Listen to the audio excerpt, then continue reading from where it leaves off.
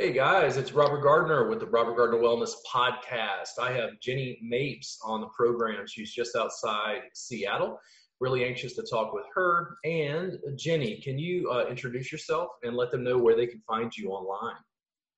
Yes, thank you, Robert. Hi, guys. My name is Jenny Mapes. I am with Cross Function Sports Massage. Our website is crossfunctionmassage.com. And you can also find us on Facebook. We have Instagram too. We're getting more into that. Takes time. And then your Instagram and your Facebook start communicating and you're like, oh God, what is this nightmare? Yeah. Thankfully they have a share button. So whatever you post on Instagram will then show up on Facebook. So that's helpful. Yeah. So what do you want to dive into today? I know that you contacted me, or I first noticed you. I think you commented on the podcast video that I did with Sean Kitzman. Right.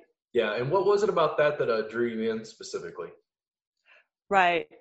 The sports massage community in a whole, it's growing. It's a growing industry, but it's still small. I mean, we all have our niches within massage, and so ours is the sports. And what I really liked about him was, first of all, he does Brazilian Jiu-Jitsu. I did that for a couple of years, and he's in that sports field. I've also worked with some with movement specialists. I've worked with some pro baseball players, and so learning that he that's his niche is a really good connection. And then just a lot of what you guys talked about in that particular podcast really resonated with me. I was like, I found my people. Yeah, we're a small subset and we're cranky. That's okay. Most sports people tend to be type A personalities. So a little bit about my story. I trained for the 2012 London Olympics in the high jump. I did not make it like most people who train for the Olympics, but I got out of IT and into massage because of it. I'm a 17-year movement specialist working with everybody from those who run 5Ks all the way up to the professional and elite level, and really melding those two. So when I was doing my Olympic training, at one point in time, I was doing a sprint and pulled my quad, and I went to physical therapist. I went to a sports med doctor, gave me pills and told me to rest. The physical therapist told me to do these stretches and exercises, and nothing was getting better. And at that time, I only knew massage to be the traditional face down, face up, underneath the covers, very soft. And that wasn't helping either. And then I saw this orthopedic massage person, just accidentally ran into him at the PT office. And he was like, oh, you got scar tissue here in your quad. And he raked that thing out. And I felt so good for the first time in months. And I was like, what is this?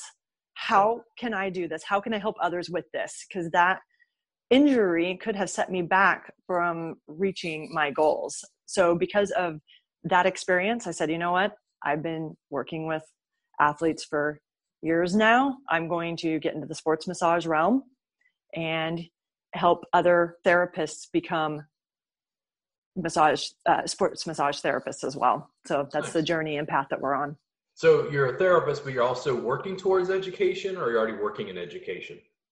No, I'm a NCB TMB certified instructor for sports massage, and we're creating a sports massage certificate program right now. Oh, okay. That has a whole bunch of different facets involved with it. So I've been an educator for 3 years now. Cool. In the sports realm for sports massage. Yeah. Nice. Yeah, most people, in my experience, with the broader public and then also with the broader massage community, I keep begging them to take out their phone and just, show people what we do. Like your story, like, well, I didn't know massage, dealt with scar tissue or dealt with sort of chronic issue I was having. I see that repeatedly, and the only antidote is for therapists to educate people. Like they just don't know until they know, and they're not going to, news at 10, like they're not going to get, stuff in their media, so to speak, on the news unless therapists are putting that information out. Like the conversation I've had recently with people like Sean, and then I say Joshua Wentz was on yesterday. It's been interesting to hear. It's like the clients come to us and it's a last resort. Right. Like I talk to the PTs and I talk to these people and those people, and it's a last resort. And I'm like, why wouldn't they go to soft tissue people like early, like first? And it's like, it's because they don't know. Our industry is growing and that niche is small right now. One of the great things that these spa chains have done over the past, I would say 10 years, is get the massage, just the thought of massage out there, right? Because I can even remember when I was playing sports in high school, and then in the 90s, massage was not very as well known. Now we're into the medical community and we're starting to get connected with all those medical, the sports chiros and sports acupuncturists, even another growing and emerging field. Yeah. And then you have the sports physical therapists. So because we're starting to make those connections with those groups, I think it's becoming more and more known, but it is a small industry and a small niche. And I don't think at this time, a lot of schools are promoting that orthopedic side of massage as much as they are just getting massage out there still.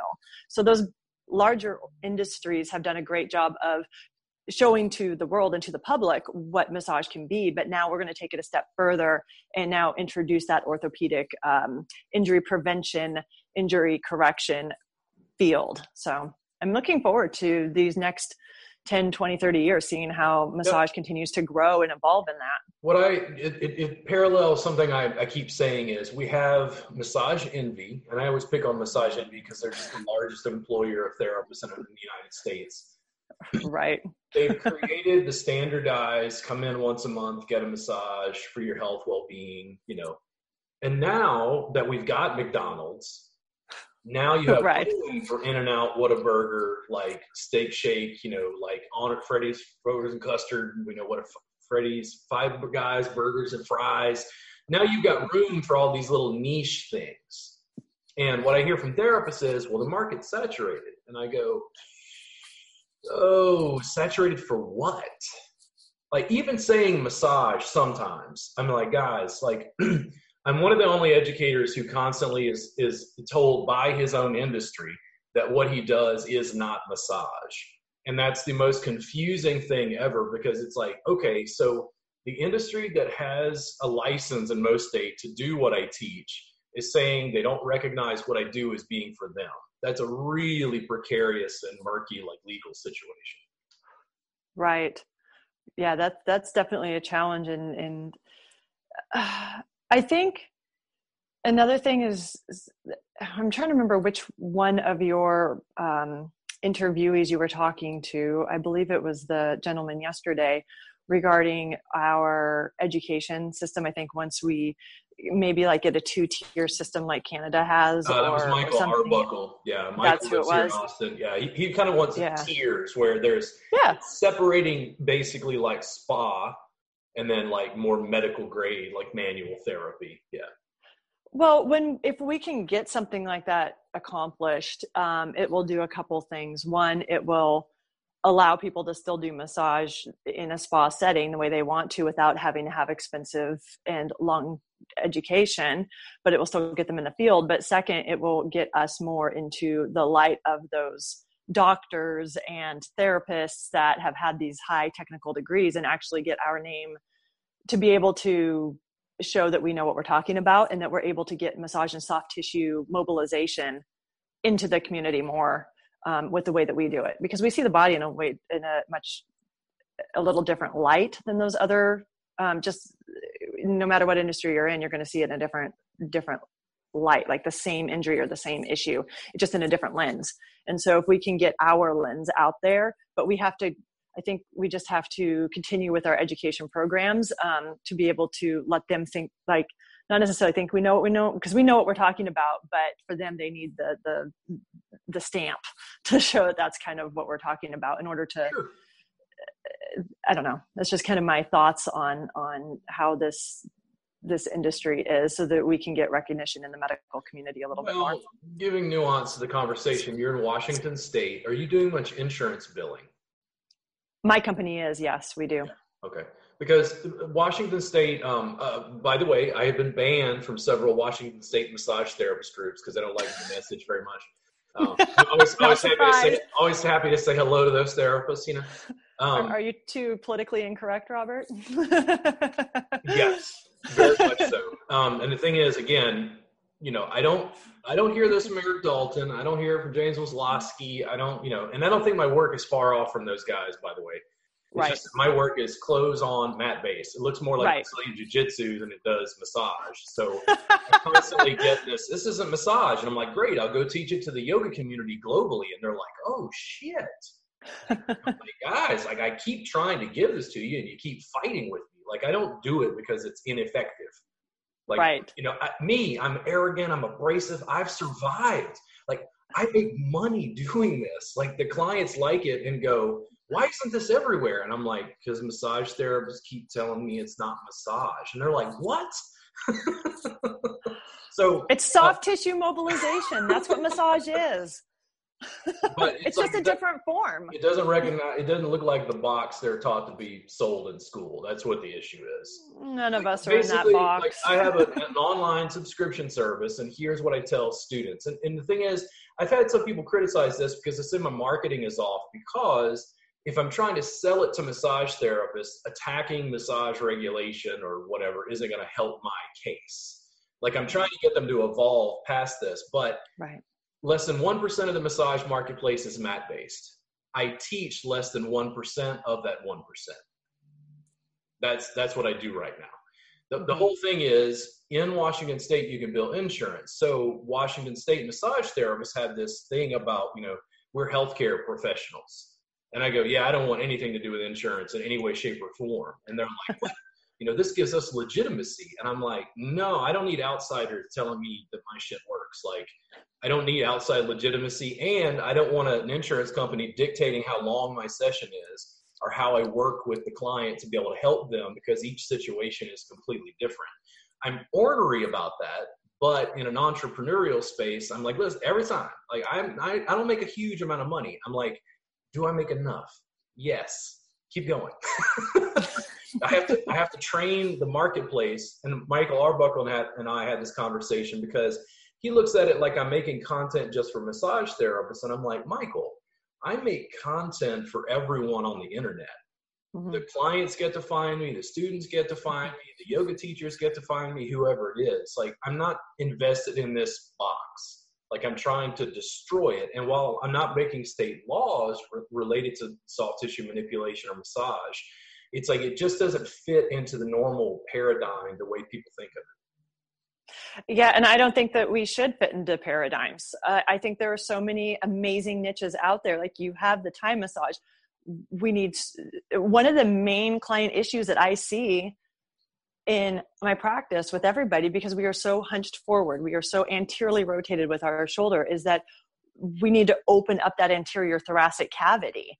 And for our group, and for what I teach, is sideline to do that, not pregnancy sideline, but on top of the table in shorts. That's advanced. What? And there's like active isolated stretching. Yeah. There's all these other different techniques that you can do to open up that anterior thoracic cavity. And you do Thai massage to do that. And I just having that structure. So there's a lot of different ways that you can attack that inward shrugged, anteriorly rotated position in a myriad of realms. And people don't have to silo into what a massage is. Like, you can find your niche and get really deep and really good into that niche. And so yours is Thai massage. You're really, really good at it. I've seen some of your courses that you have on are fantastic. It's all an illusion. We just make video to fool you. Well, no, but the thing is, people make assumptions about the fact that you made content. And that's the whole thing. Like, you're in my industry and made assumptions that I'm really good at what I do just because I was willing to make video. Absolutely. But that aren't those assumptions isn't it an assumption for anybody? For anything? That's how it works. Just because, man, if you're a rapper, but you're willing to take out your phone and make a minute-long rhyme on TikTok, you're now a professional. You're in. I mean, I saw one, it was on TikTok. The guy was driving an Uber and he like set up his camera, and it's like, basically the guy was like, hey, if you don't like my rap, your Uber is free. And they're like, okay. And he's got a beat going and he just throws out a rhyme and he's recording it, and they're just cracking up laughing because it's so well done, but it's like, that's the state of like media marketing that we're in. And that's the state of media marketing that our industry is not adapting to extremely rapidly. It's I absolutely agree with that. There's, I don't want to give too bad of a rap to the massage community, but we're a little behind the times in several different areas. And that would definitely be an aspect. Yeah. And I'm not quite sure. Why do you think that is? I think there's a variety of factors. So each state is going to be different. Washington State may be a little different. Again, they tend to look at it as like, we're healthcare providers, we bill insurance. Across the United States, it's probably a little bit closer to what we have here in Texas. It's a 500-hour program. You only have to have a high school diploma. So you're not getting people of higher education, college education as often in the massage community. You have a lot of people who are 18 or 19 years old. Your school takes federal student loans. So it's like, okay, I can work fast food, or I can make $60 to $80 an hour doing massage. Ooh, right? So I think the community that we work with as well, like there's a lot of people who, it's like, I don't want to criticize their science background, but there's a lot of energetically inclined people who want to help people. They don't have another manual trade like a mechanic or an ACH back guy or, plumber or something. So massage seems to be this way to like work with people directly, connect with people, not connect with a device. They're not really interested in technology. They're actually interested in, I touch people and make them feel better. I think that's part of the primary issue that we're having. Is like the people that wind up in the massage therapy field. And then I hear stories all the time about, the average therapist coming out of school, it's only like 5 years. So within that 5 years, they can't really become, a musculoskeletal pain expert. I've been working for 18 years. How long have you been working? In massage? Yeah. Since 2012. So how long has that been? Well, that's 8 years. It's 8 years. Yeah. So you've already gone past, the baseline. And in the massage community, yeah. Yeah, it's like if you're a blacksmith, you might be good at year 5, but what do you look at like at year 25? That's right. What the difference is. This degree of like manual therapy, and I tend to use that word at this stage, this degree of, somebody comes in with a pain problem and I'm like, oh yeah, it's probably you're in for spinatus, come here. And they're like, right. How did you know that? And it's like, right. It's just pattern recognition from having done so many sessions. Right. And I think one of the things that, even though I've only been in the massage industry for 8 years, I've been a movement specialist for 17 years. And so I came from more of the biomechanical background, like the seeing I love the word micro movements. Yeah. And I'm watching those micro movements within people's, the way their gait cycle is, the way their range of motion is. You're looking at the way their hips work. Like, is there a, what we call upper cross or lower cross syndrome? Like, you can check those out. You can do different tests for that. So I come from that training and that background. And so I could see spots where people were, I'm not going to say the word stuck because that's not very scientifically correct, but you could see where things are not moving the way they're supposed to move. And at that time I couldn't touch it to fix it because I didn't have the license to touch. Yeah. So I was like, well, there's got to be a way to unstick this area. and so I felt like I was missing that in my movement training. And so that's another reason why I got my massage license, so that I could actually be able to touch someone to make it better. You kind of went in the opposite direction, because I do the soft tissue stuff. Sean Kitzman and I will have conversations about this. My correctives and assessments aren't as great. My manual therapy work, like hands-on manipulation of soft tissue, is awesome. But I'm trying to learn, like I'm kind of going the opposite direction. But I could tell you already had like a head start when you started school. Yeah. And some of the things that I felt I had an incredible training. I got trained by Alexander School of Natural Therapeutics in Tacoma, Washington. And Bill Thompson and Alicia Alexander are incredible people. And they really did a good job of teaching us those types of things. From what I have seen as an employer, and then just looking around the community, a lot of educational programs are lacking that those assessment skill set. And so I think that also trickles into the massage practice, because if a therapist doesn't know how to do those types of assessments or those types of things, they're not going to bring it into their practice. It hasn't been ingrained in them. So it's definitely a learning curve for a lot of massage therapists, I think, because we get so focused on the touch side of it, and maybe less so on the how is the before and after. So yeah, my background comes a little bit different, at a different angle than how most people's massage careers are. Yeah. 3 things that I've found helpful for my massage sessions, like, is what we tend to do when we bring people in is, first we assess their movement prior to session. What's their range of motion? What is it that they're coming in for? And like yours, my people are pretty much in tank top and shorts on top of a table, and we do 30-minute or hour sessions. Like, hey, what's going on today? And they would say, having trouble with my shoulder and when I'm serving a tennis ball or whatever. So you're looking at that range of motion, seeing kind of where the catch is. There's a few muscle range of motion assessments and muscle strength tests that you can do.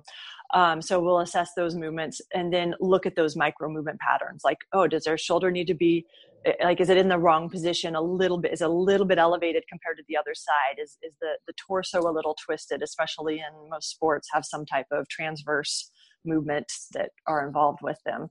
And so we'll assess the movement. We'll learn those micro movement patterns. And then the third one is to just, if massage therapists can learn their body mechanics and different tools that they can help with their career longevity. I feel that they just come in and they do these different, they treat people, but they're not paying attention to their body mechanics or other things that could help them with their careers. Like, they don't love their thumbs and they're using their thumbs for absolutely everything. And then suddenly 5 years later, they can't use their hands. Just pin me to my wall here. It's like, hear about them killing their thumbs. I'm like, oh my God, what am I doing? I always tell them, love your thumbs. Like, put some bracing on there. I don't understand. Don't be doing this. I put people on a mat. I teach people how to just stand on people or kneel on people. Like, knees and my body weight is big tools. Like, where did anybody decide that this was the most powerful thing you could do deep tissue?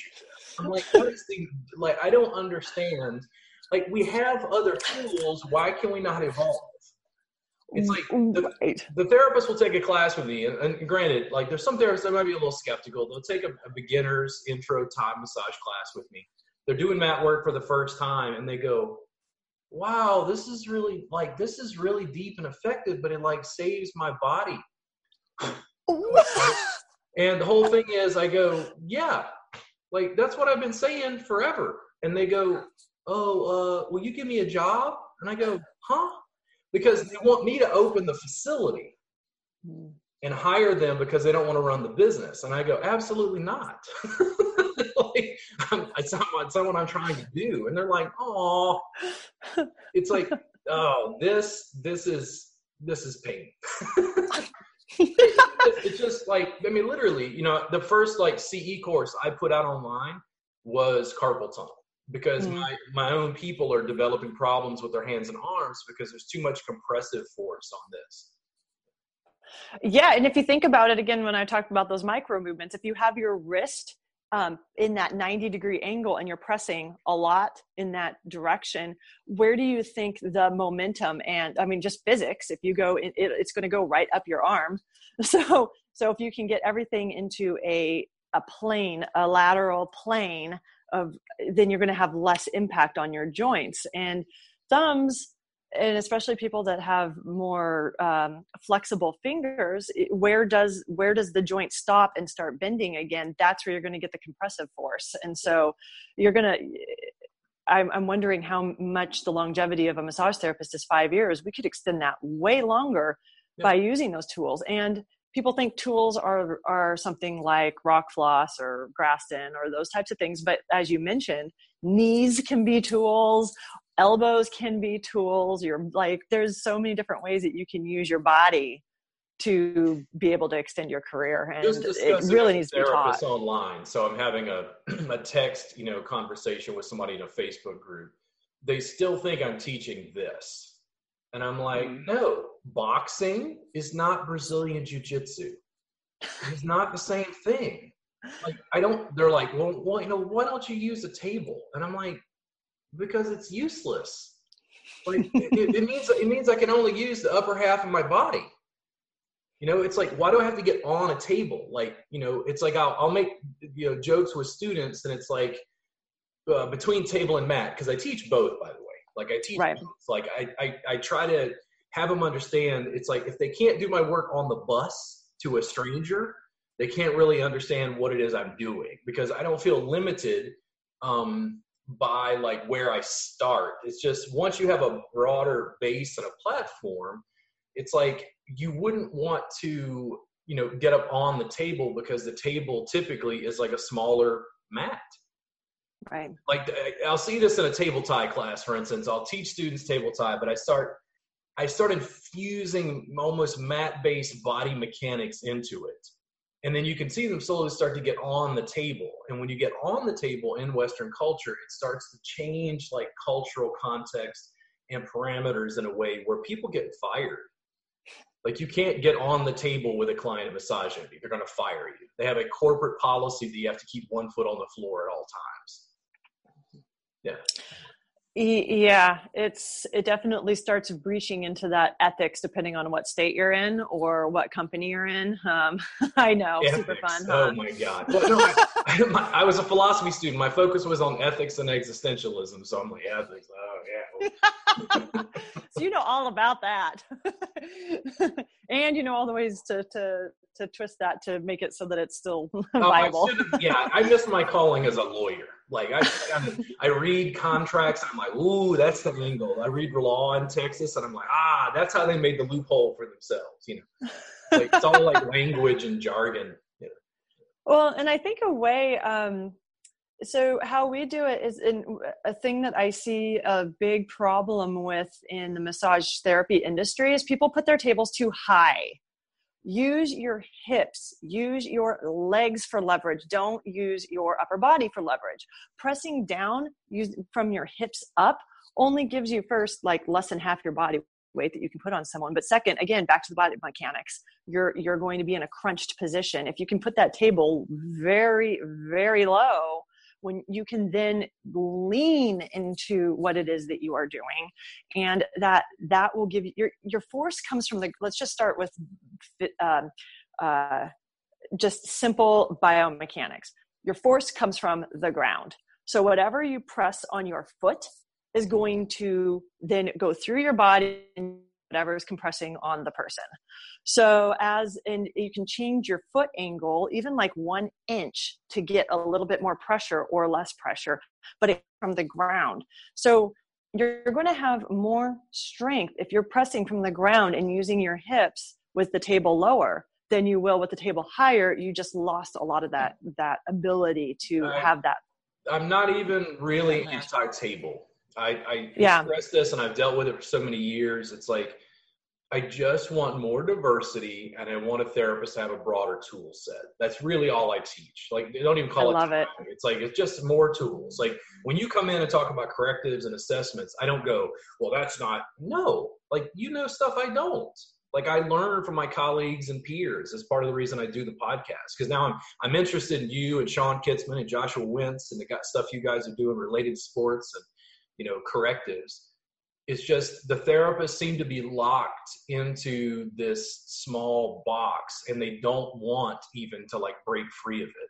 They complain about their hands hurting. They complain about making not enough money, but they're not willing to do the things they have to do to like expand outside of it, to like actually stand out and offer something that is, I don't want to say beyond massage, but it's like, the students who study with me, for instance, start to go, well, what do I call it? Because they can't sell massage. They can't sell table cream, glide, and nudity and do my work at its fullest. They're like, well, how do I get clients? And I'm like, you work your ass off like I do. You start a podcast, have a blog, create video, let people know you work on chronic pain, connect with people. And they're like, oh, but that's work. It is. And that's why we need employees, but we also need business owners. And that's a prime difference between a business owner and an employee. An employee just wants to go and do their skill set, do what they're supposed to do, and then go home for the day and not have to worry about the hours behind the scenes of doing your books and doing all the stuff that's involved to be able to grow the business and continue growing it. Because you can't just start with word of mouth and then call it good. You have to continuously work on your business. Do you have staff in a facility that you run? Yes, I'm actually in my facility right now, my empty facility. And yes, I have, I have 4 staff members currently, and we just moved into a larger space right before COVID shut us down. And we have the ability to have another 3 therapists. Yeah. Are you looking forward to expanding post-COVID? 100%. Yeah. So oh, go ahead. Sorry. Oh, no, go ahead. So I opened up another business. I guess I have the entrepreneurial spirit here, but I needed to stay from the medical and HIPAA side, and then the health and club health club and gym side. So I opened up Cross Function Sports Recovery, which is an entire recovery facility that I'm actually in right now. So we built that and put sports massage inside of it. So that's how our business is right now. How do you find the process of, like, what I want to say is management, but the business side of like managing therapists? And I don't know if you have contractors or if they're employees, but. Oh, I definitely have employees. I will never do independent contractors. Okay. With employees, first you have more, I'm not even going to say control over the situation, but you do. You with an independent expectation. Yeah. Yeah. And they know what to do. And I think it gives somebody a sense of confidence, but it depends on how you run your company. Like for me, yes, I have employees, but I let them, I let them like, hey, I want to take the day off. Awesome. Like I'm not confined to rules and regulations like a lot of larger corporations are. Cause I think that's why a lot of people want to step out of those massage MBs and other groups like that, is because I even worked in a spa for several years. And I had to be on premise the entire time, whether I had a client or not, because they might drop in, and that gets really constrictive. Like you can't go anywhere. You're stuck to these hours, whether you're making money or not. And I hated, I'm a free spirit. I don't want, somebody can't tell me that I have to stay here in my seat when I don't have clients for 3 hours. Like, why can't I go to the store or go to something else and block out my time? So I give my therapist a lot more freedom that a lot of places might not have, but, and I pay them well. But when you own, like when you have employees, you can like determine what they're wearing, what their schedule is. Like, these are the rules of how we do things. Like this is allowed, this is not allowed. When you have an independent contractor, they're working in your space, but they can define, it's their business. You're basically contracting them out. So they could be using a lotion that you don't agree with. Like, we can't use CBD oil. I'm not against it, but we can't use any CBD products because we work with a lot of Olympic and high level athletes where if they get tested, I don't care how clean the product is. If they get tested and they test positive, guess who's going to get sued? Guess who's going to get blamed? And so we just don't use it. But if I had an independent contractor, I can't control these types of things as much. Since you have employees, how do you find, because I don't have this experience, I don't run a facility. So like I see students in my classes and I go, you want a job? You ain't got the hustle I need. I'd hire you. Like if you came to me and say, hey, I want a job, I'm like, all right, let's figure it out. But the thing is, like, how do you find the management is of the employees? Like, I'm interested in that because I don't have any experience of it. Yes, that's a good question. There's a saying that you hire slow and fire quick. I hire slow.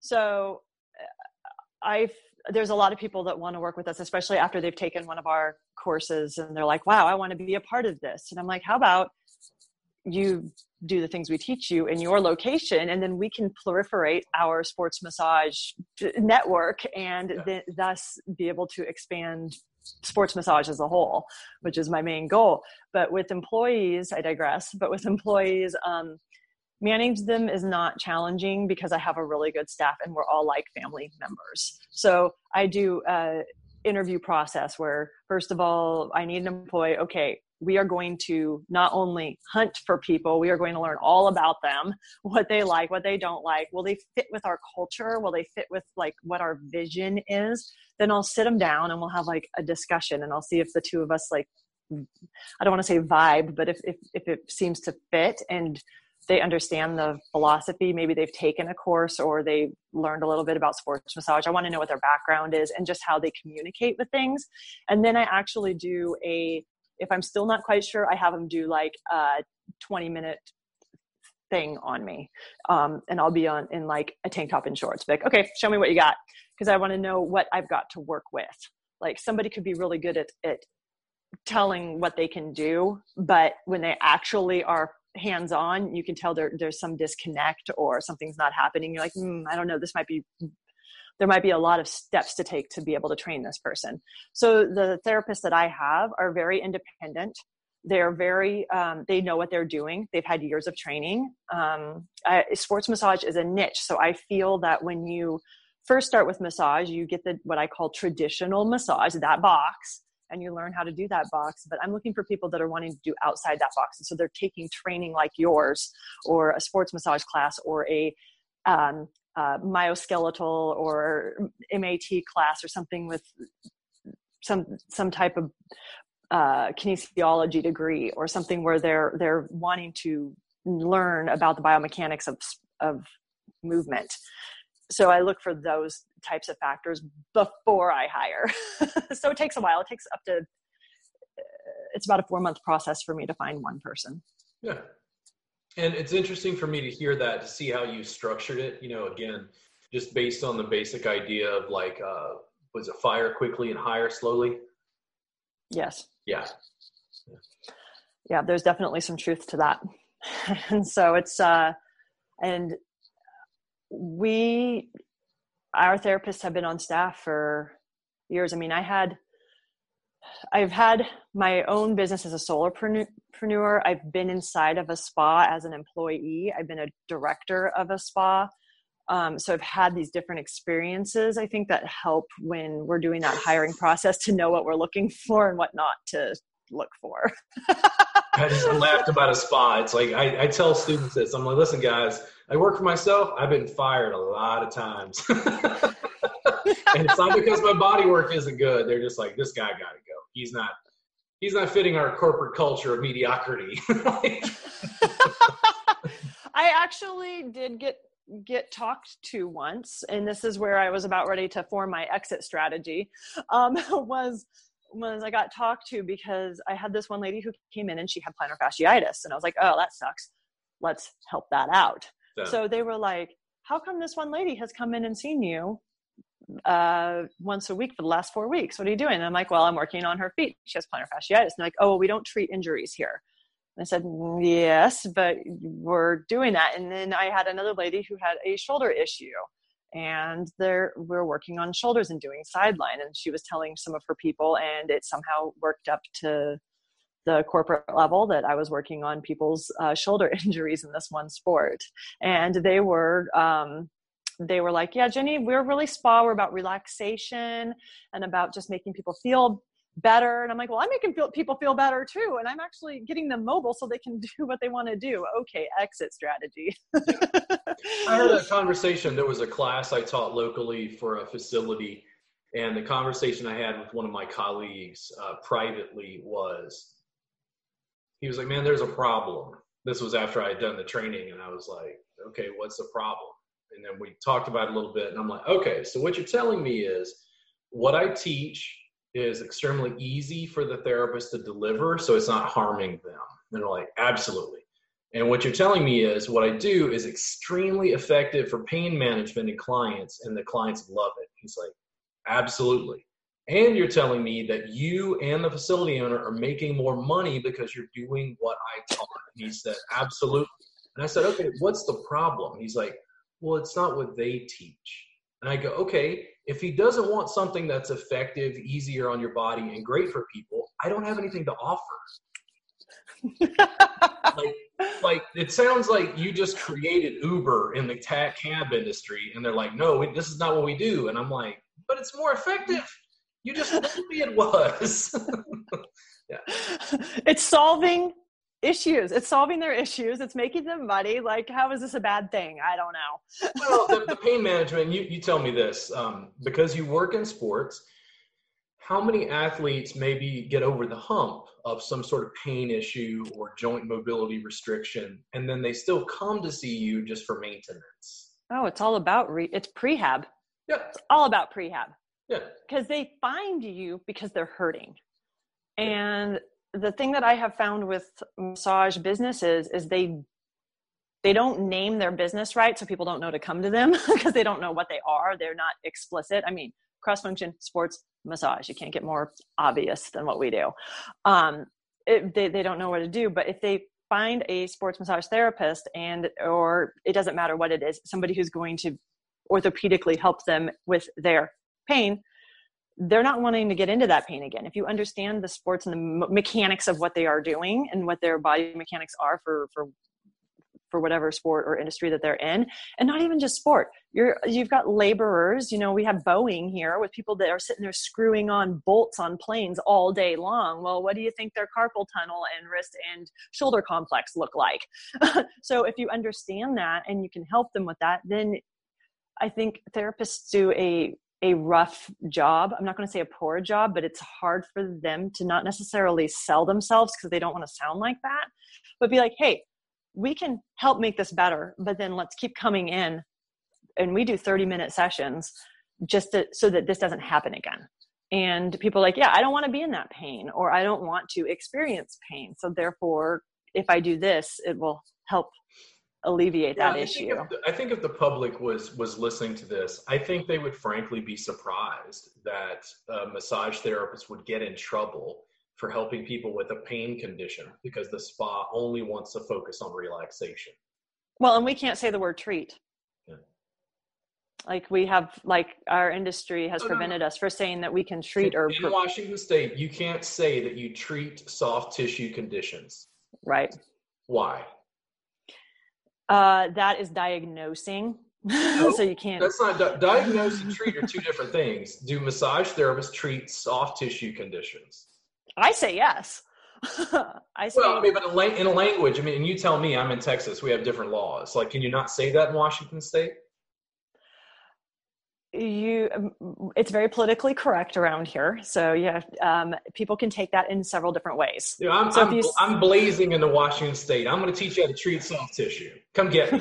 I see that you're going to be in Yale next month. So no, actually that class will likely be canceled, but yeah, it's like COVID is like throwing a monkey wrench in my in-person classes. So. Yeah, COVID is throwing a wrench in a lot of things right now. Yeah. But I see COVID as a huge opportunity for us as well. Because like you were talking with the former guest speaker,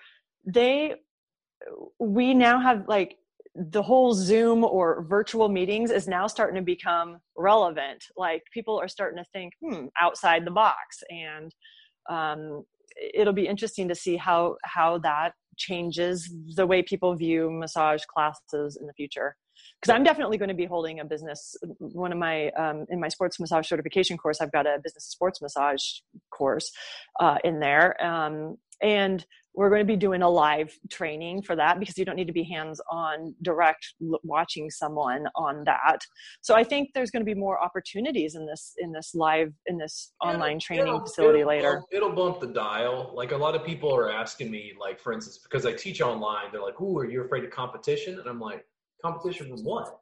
What competition?" Well, other people are teaching online. I'm like, that just legitimizes what I was already doing. Like, it doesn't. Guys, I don't know. Like, so we put out social media content. This is the symbol of global distribution, by the way. If you see this on my podcast, I keep doing this. I don't know why. I just noticed it. Like, this is sign of global distribution. When I make a YouTube video, I'm just not advertising a massage therapist. I'm putting out information to planet Earth. Like, I have subscribers in other countries who write me, frankly, and I'm like, wow, for a guy in Greece, his English is really, really good, and it's much better than my Greek. Yeah. Like, when I put out information, it's like the marketplace in this level is so huge. It's like it starts to change your conception of what you're doing in Washington state. So for instance, when I say treat soft tissue, it's not because I'm thumbing my nose at regulation in Washington state. It's that there's an interpretation of what massage therapists do, and you get stuck in certain sorts of like jargon. It's the definition. What is your definition? And that's where a lot of us have the setbacks. We define things differently. And so some people may have more of a conservative definition of a term, and other people see it more broad. I'm a broad person. I'm a broad termed person. Like, oh, cool. You do massage. And to me, I don't think the traditional under the covers, face down, face up is massage. That's not the first thing that comes to my mind. If somebody says they do massage, I'm like, what kind? Do you do Thai massage, sports massage? Do you use tools? Do you have what kind of massage are you? What niche are you? I think I had a background in high school gymnastics, and from 15 to 18, I just destroyed my body. It was like forearm splits and doing rings and pulling on your shoulder joints and just ow. I mean, we got an old shoulder thing where I think I, tore some ligaments or something in my shoulder. But it went back to like in high school, because we got so sore. It was the first time I ever used my body that way. That concept of Swedish gymnastics, like because it was like, you just hurt so bad. You'd just be like your teammate, like, dude, will you please just mash? Please just press on me. And you learned to do that, and you could see historically, it was like back to the Olympics in Greece and going, oh, they had to have some guy smearing olive oil on somebody, going, just roughing the guy up and mobilizing his joints because they get sore, being athletes. To me, that's just as much massage, but I think massage also, from a global context, is like, when you start looking globally, it's like there's a lot of like differentiation. So when I was in Istanbul, you went to hammams, the Turkish bath, and it's like going into a Turkish bath is as much a cleansing ritual as a massage, as a chiropractic adjustment. Like, you can't do this here, but the guy suds me up, cracks my neck, and it's like, it's amazing. But like, you're like, man, this is illegal in the United States. Like, you couldn't do this. But there, it's just it's a different cultural context for what they think massage or dealing with bodies is. Yeah. Right. And it's very fascinating to me how things have evolved and changed over the years, both in different cultures, but also in the U.S. I think we're really still in the U.S. I think we're really still trying to define our culture. Like, I think we're trying to define massage in the U.S. Yeah. No. I mean, they think we're all high and mighty. We got it all figured out. I'm like, it's only been like 200, 300 years, bro. We're young. The Greeks and the Turks hate each other, and for obvious reasons, the Persian Empire. But the thing is, it's like, this has been going on for thousands of years. It's like generation after generation after generation. It's like, if you go to Finland, sauna culture. It's very common for the entire family to get naked and go into the sauna. And mom and dad and grandma are like, laying around completely naked, like taking shots of vodka, putting like birch, or whatever on the sauna, like steaming it up. It's like, it's just a different cultural context. And that's the thing, like, America's still trying to figure it out. And I think that it's interesting that clothes are off, like nudity-based, like massage, has sort of flourished in the United States, while at the same time we're very puritanical and like cover up. Yeah, we're trying to meld two cultures almost, the way it's doing it. And so I always I just call it the traditional or non-traditional. So because a lot of people are just used to us exiting the room and them getting underneath the covers and everything. That's why when we do a movement assessment, that first of all, they're like, whoa, movement assessment. I've never had this before. What are you doing? What are we going for?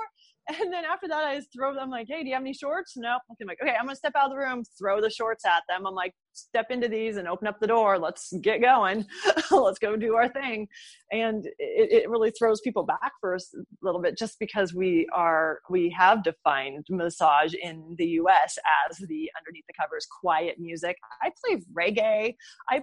One guy likes to listen to rap. I'm like, okay, we're massaging to rap here today, guys. I mean, because it's all about the client and what the client needs and what will help them out. And so if that's going to get them into the state that they want to to have their massage, then go for it. We're going to have a painful session and they want to put on rap, I will Pandora that. We don't need crickets and running water here to get our job done. You got to kill the flautist. Please. I thought about if I ever opened a facility, there'd be a note symbol with Enya in it. No Enya. No Enya. No offense to Enya, but like none. Like I can't. The spa music just kills me completely. I'm just like I'm done. I'm going to go be an investment banker now. I can't deal with this. Well, the thing I wonder is like when the running water music starts to happen, I'm like, don't people have to go to the bathroom? Isn't that the antithesis of what you want to do in a massage room? Are 3 hours long, typically, sometimes a little more, but 3 hours long, mat base, clothes on. And the students will go, huh? They're like, what do you do if somebody has to go to the bathroom? I go, we take a break and they go to the bathroom. And they're like, oh. I'm like, guys, this is just common sense. Like, this isn't, I mean, it is different, but it's not, insurmountable. Like, I don't get feedback from clients that like, well, this isn't a massage. This isn't the service I want. No, they freak out. They're like, oh my God, this is amazing. Why isn't this everywhere? I hear this constantly. Like I'd have a client who'd want to go sell my services to other people, get referrals. And they're like, Robert, I don't know how to describe what you do. And I hit a branding issue because if they tell a massage, they think table, cream, glide, nudity. And I'm like, how do we evolve past that? And that's where there's that dual tier where it's like, am I teaching therapists or am I teaching the public? I'm really just kind of teaching both and just finding who that audience is. For me, it's always just finding the people that are my ideal clients and ideal students. Absolutely. And that's when, because I actually came to that dilemma when I was making my Sports Massage 101 course, was who was my target audience. And I built what we called avatars, just to like get your perfect client and your perfect student in my case. And I was like, I can address both of them in this because we want public knowledge to understand sports massage and we want a therapist to understand sports massage. So we're going to be addressing both groups in this particular course. And because you're absolutely right. The interesting thing that I find with your situation, like for me, it's obvious. Sports massage, okay, well, we're working with athletes or people that have some type of movement in their being. They're not just the stereotypical well-being, feel-good type of situation. With yours, I find a little bit more challenging, and I can see where you'd run up against this because most people think Thai massage is not massage or it's stretch. Like it's hard to put that one in a framework or in a well, what's even worse is they'll put it in a framework and say, well, you're not a small Thai lady. And I go, you're correct. Like, and they're like, well, you do teach Thai massage, but it's more like an American version of Thai massage. And I go, yeah, like I don't know, the people's preconceived notions I'm always trying to push past. Like the students don't understand, like I talked about, and this is me honoring and acknowledging my limitations and my limitations of knowledge. I don't have as much assessments and correctives, but I can learn them. I can add them to the curriculum. You continue to change and evolve. And they're like, no, this is traditional. This is from Thailand. It can't change and evolve. And I'm like, ooh, you lost me. I'm sorry. I'm done. I don't want to do the same work 10 years from now that I do right now. I'm sorry. Absolutely not. Yeah. So how would you, okay, first of all, how do you market yourself? Like, what do you say that you are so that people can understand what it is that you do so they know what to expect when they come into a session with you? What I tend to do is I remember I started doing this is like 10 years ago. Clients would come into a chiropractor's office I worked at. I was very fortunate. They gave me a very stable number of hours as an employee. And they actually learned to like the fact that I help people with pain. Because the other therapist just wanted to do relaxation, and the chiropractor got tired of trying to adjust 300-pound guys that they couldn't, it was impossible. So I buttered these guys up so they like pressed on them, and they're like, oh my God, what is Robert doing in there? These guys are so easy to adjust. And then the other therapist started referring people to me because they're like, you have an issue, you need to go see Robert. And they're like, what does he do? And they're like, we don't know. He just seems to be able to help people with pain. So the clients would come in and say, well, what kind of massage do you do? and we only had 30 minutes or an hour, and I'd say, listen, what problem are you having? Like, I didn't even answer the question. I just flipped around and said, oh, well, my shoulder hurts. I'm like, okay, where does it hurt? When does it hurt? Like, then I would go into the consult where I'm trying to find out what's going on quickly. I became a very good mechanic, let's say, in 30 minutes. And I was getting repeat clients, and then over time, they allowed me to put in a mat because they're like, Robert, you just do whatever you want. Like, the clients love what you do. And I'm like, thank God. You gained their trust. It only took 12 years of fighting every facility I ever worked in to do this. So I had a tendency where, if we said sports massage, the clients don't always know what that is. If we said orthopedic massage, they don't know what that is. If we said Thai massage, they don't know what that is. If we said myofascial release, they don't know what that is. If we said trigger point therapy, they don't know what that is. If we said myoskeletal alignment, like on and on and on, what I did was problem, solution.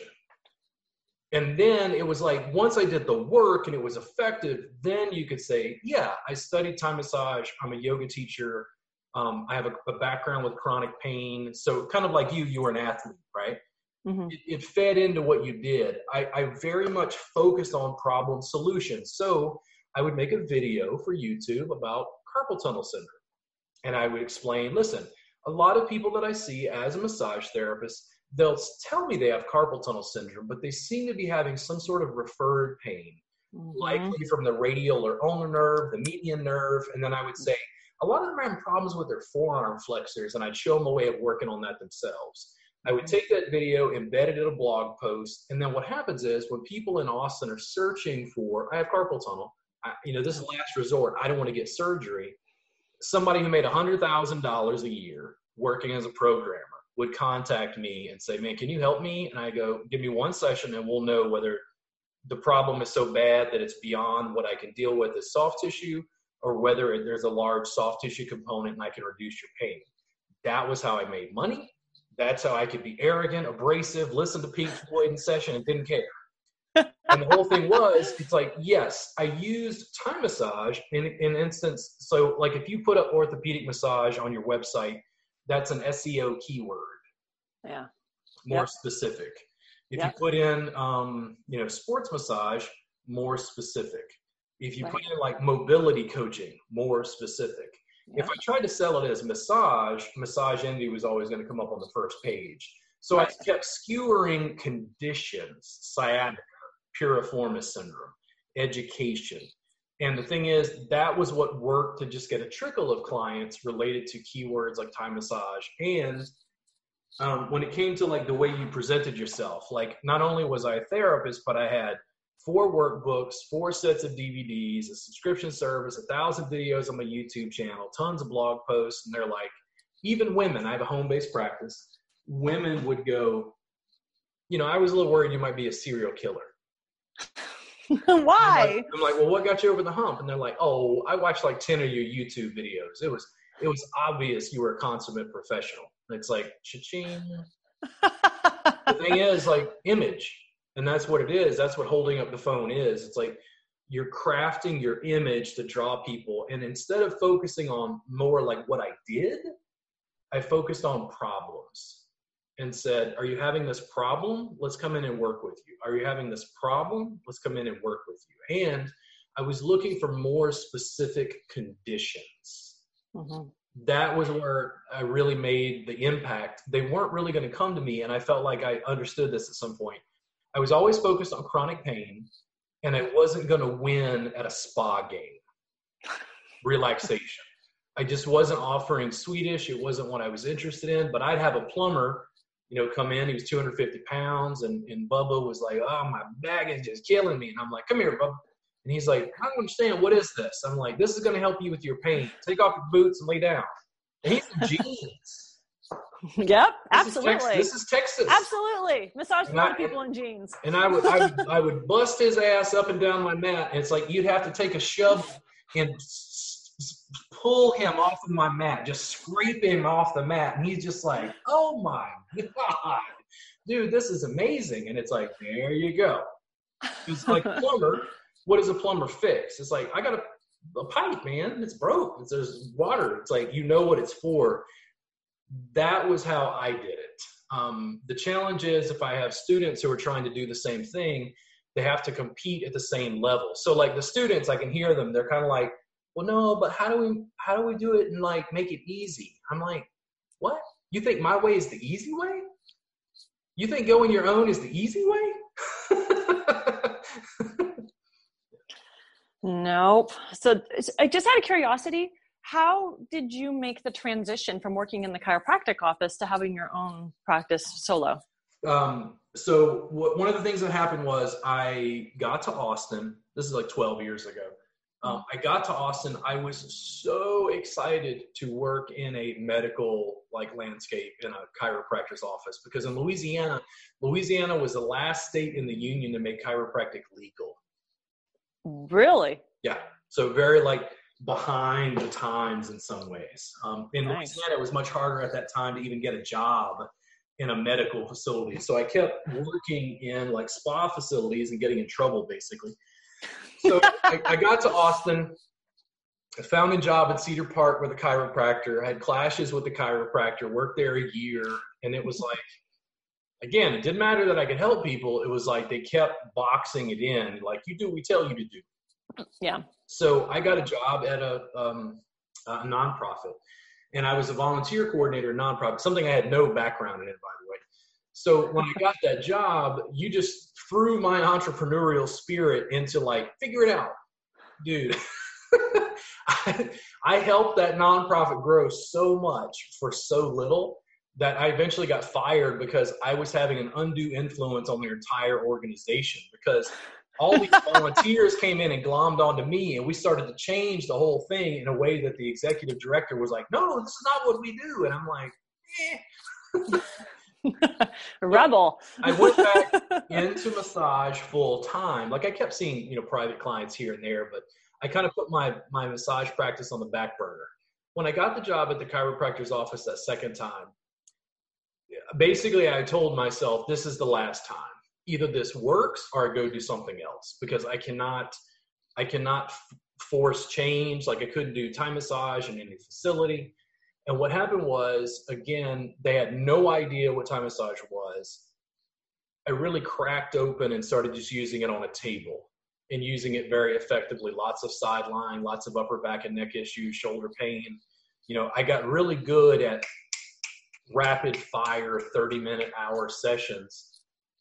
And then I was only working there 12 hours a week, solid, extremely solid. And at 12 hours a week, all my time and energy went into private practice. Mm-hmm. I started a website, started a YouTube channel, started social media, learned how to blog, all very incrementally, very slowly over time. Was reading tons of forums about massage business and like how do you build business. And you found forums on how to do massage business? So years ago, or did you?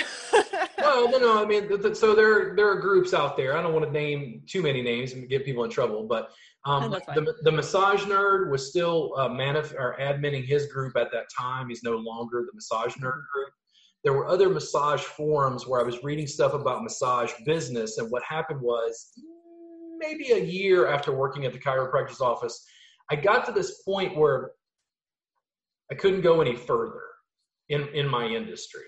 So I started Massage Entrepreneurs, and I started having the conversations that I thought weren't happening on the other groups. The group exploded. We got 15,000 members. People would come in at like 1,000, 2,000 members, and they're like, "Oh my God, they're not even discussing this on other massage groups." And I know, right? And I just kept entrepreneuring.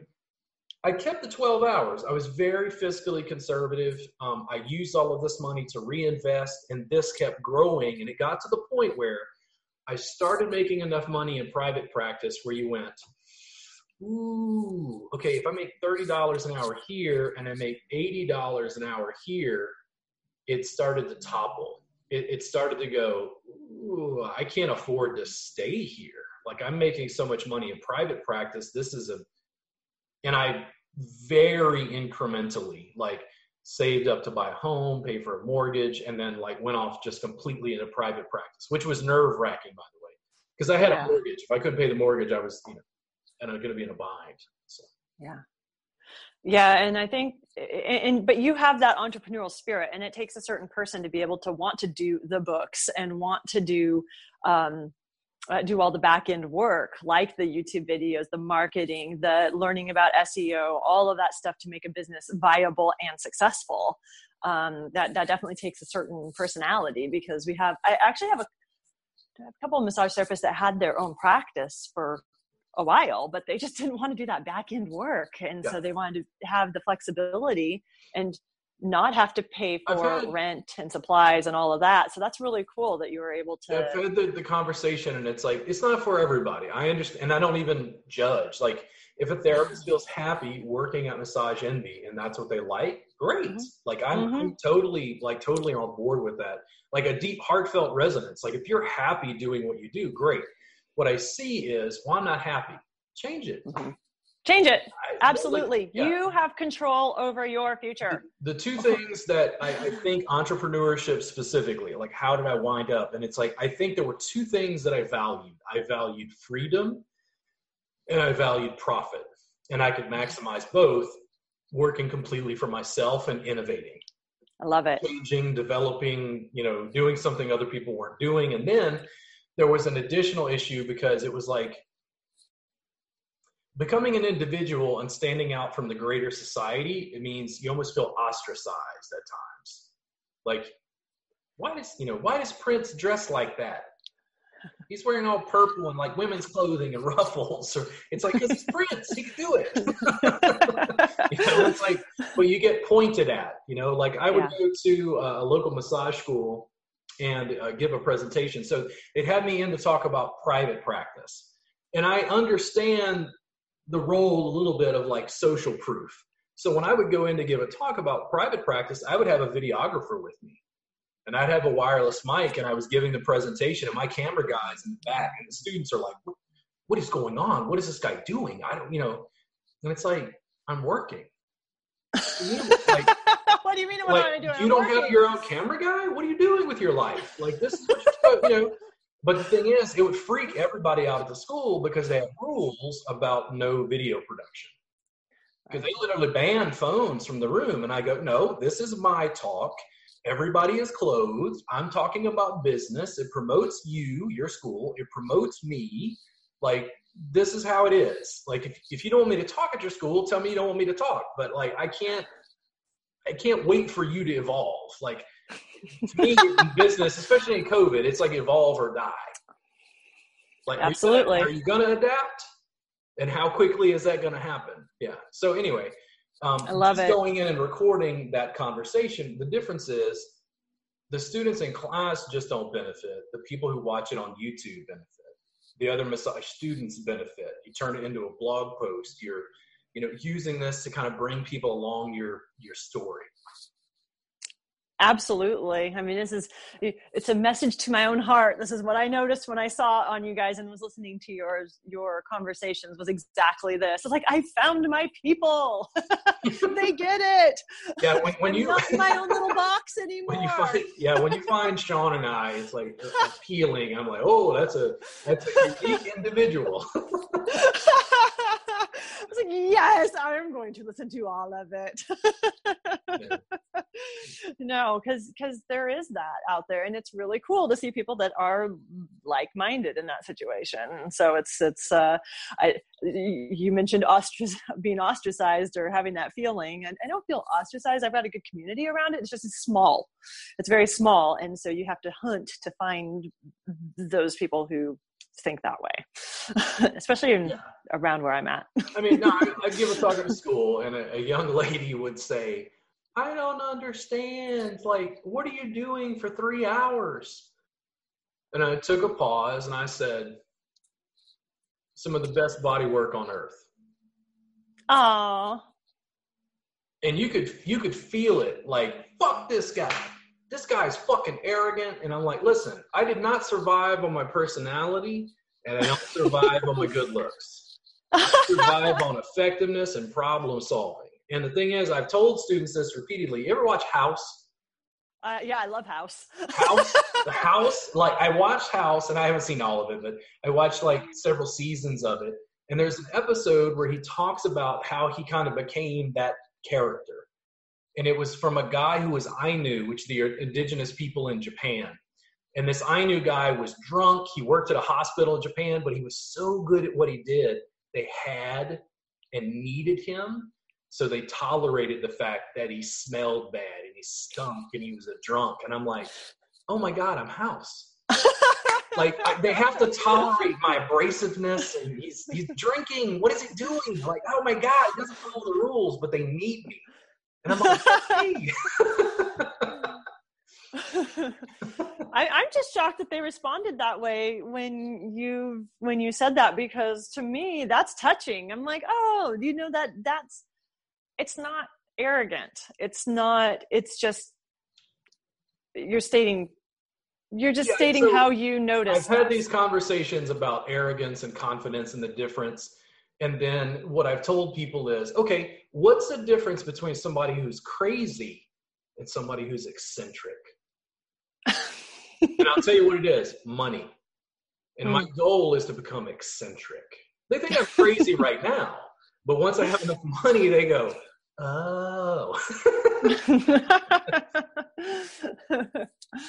No, it's fantastic. I think what you're doing is great. I think it's a good service to our community and building our community up and getting us out of that box and being able to not only give the tools and resources, both online, on podcasts, on other different resources, but also being able to get the message out there through books and DVDs and literature and hands-on. I think you're doing a great thing. You're doing a great service to our industry. So I appreciate that. Thank you. More colleagues, more yeah. Like, so people's notions of competition, people really do this. They're like, well, but she teaches too. Like, what if she takes your students? I'm like, what? Like, no, I don't expect everybody to learn everything from me. Like, go study with other people who do crazy stuff and like learn from them and like create better body work. Like, create your own thing. Go do this. There is so much knowledge in this world. So many people have great ideas and concepts, and you can never learn enough even just like in one industry or one silo within our industry. You can't. Like there could be 3 fossil specialists that are really well known in this area, and they still can't reach the amount of people that are needed. Modalities. It's like myofascial release, Watsu, whether they're trademarked or not. Like, where are these facilities? There's only massage facilities. And that's what I keep trying to explain is like, we can create Whataburger, In-N-Out, all this other stuff. Like, I'm trying to seed, I guess, like innovation and sort of creativity, niche services within the industry. I know they're there. Right. Like, I don't offer aquatic therapies. It's not that I'm against it. I just don't have a pool. Yeah. Right. Right. Yeah. And I don't know if a person can touch every one of those industries themselves anyway. Like, it's cool to have specialists that really deep dive into specific subjects, and you can learn all there is to know about the way that subject matter expert teaches. And then you can go to a similar subject matter expert, and they have their training and knowledge in different people and different resources, and you can then learn from them. It's just, this field is not constricted, and there are so many things out there that you could learn for a lifetime and still not get all the knowledge you need. The therapist always, the market's saturated. I'm like, no, saturated? No, not even close. Like, dude, like, I live in Austin. The bulk of my Austin community, not massage therapists, just generally, they have no idea who I am. 1.6 million people in the greater Austin area. Like, I can't even remotely serve that population. Not even this. You're saying you can't have 80 hours in a day? No, like, I can't even, I might be able to figure out how to like stand on 2 people at once. But even that, it's still just like a small percentage. Yeah. But I mean, even if you just think about it, how many massage therapists are licensed as massage therapists in the US alone, just for every silo or every modality? And then you start doing these segmentations that aren't just face down, face up under the covers. How many more out there are either doing that or not doing that? Like, we have the ability to touch so many more people this way than we can just one-on-one in our little office rooms. So I think you're doing a great job. The other part is education. Yeah. The other part is you put out information that allow you to draw in your real ideal people. The hardcore fans that become clients, students, the hardcore, whoever these people are. It's like somebody who gets into Bruce Lee. It's like, and they get into Bruce Lee and they study Jeet Kune Do and they watch every video and every movie and they're trying to read about Jeet Kune Do and, they're rabid. Those are the sorts of early adopters, sort of fans that I really want. And then I find as these grow, I'm less concerned with like the bigger marketplace because I'm just busy serving my people. Absolutely. Well, that's who what I call an avatar. That's who they are. That's your people. That's your segment. That's your group. So being able to cultivate that relationship and that message and knowledge base is huge. And that's, you focus on that, you win. Yeah. What challenges are you having in business? Because it sounds like you were doing quite well pre-COVID. You moved into a new office. Like, what challenges are you having in business? And they could be COVID related, which everybody's in the massage industry right now is kind of freaking out. But what challenges do you have in business specifically? That's a good question. Once COVID came out, we had to change our practices a little bit.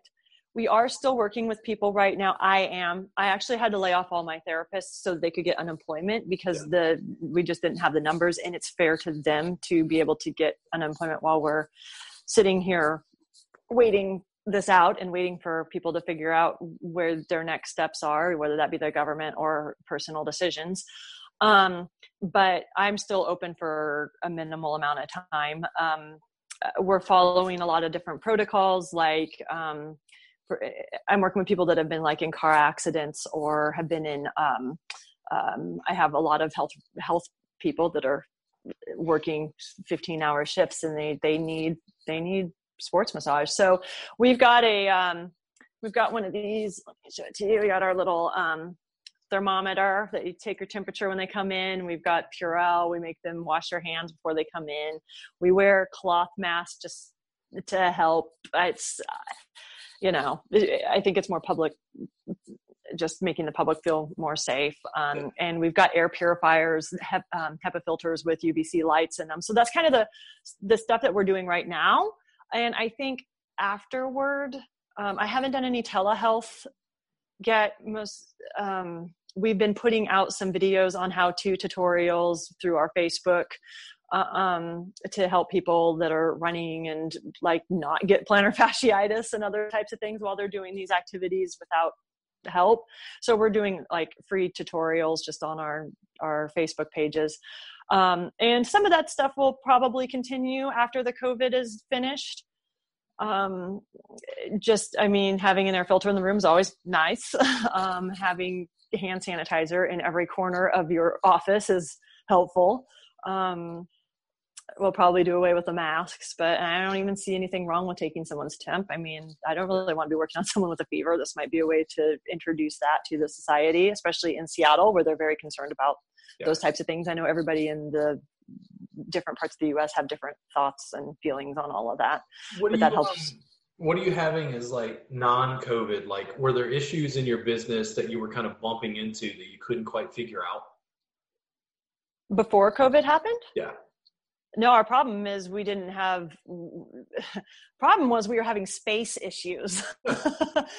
So I started out this business very organically. I had a little room and with a bunch of talk therapists. We're down the hall and I just had my little massage room that I rented.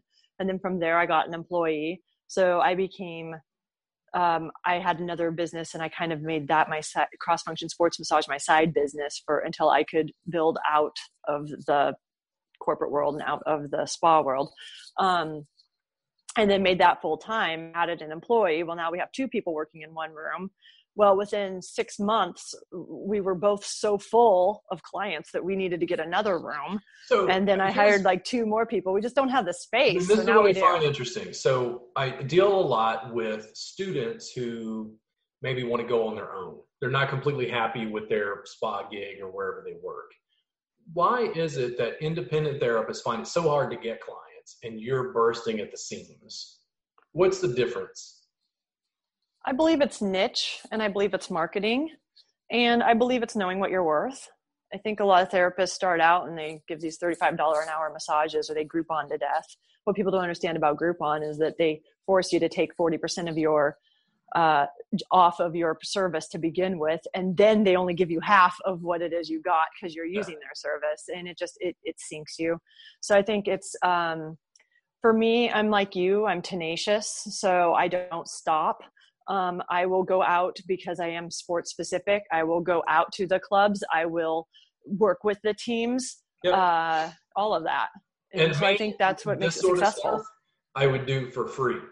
I wouldn't even charge sometimes just to get people to know me. Like the Thai Massage Jam I run in Austin, therapists are like, I don't understand. What is this? I'm like, it's a community bodywork event. And they're like, what the hell is that? I'm like, we created it. Like, okay, classes are expensive. You can come study with me for free every Thursday night. It's fine.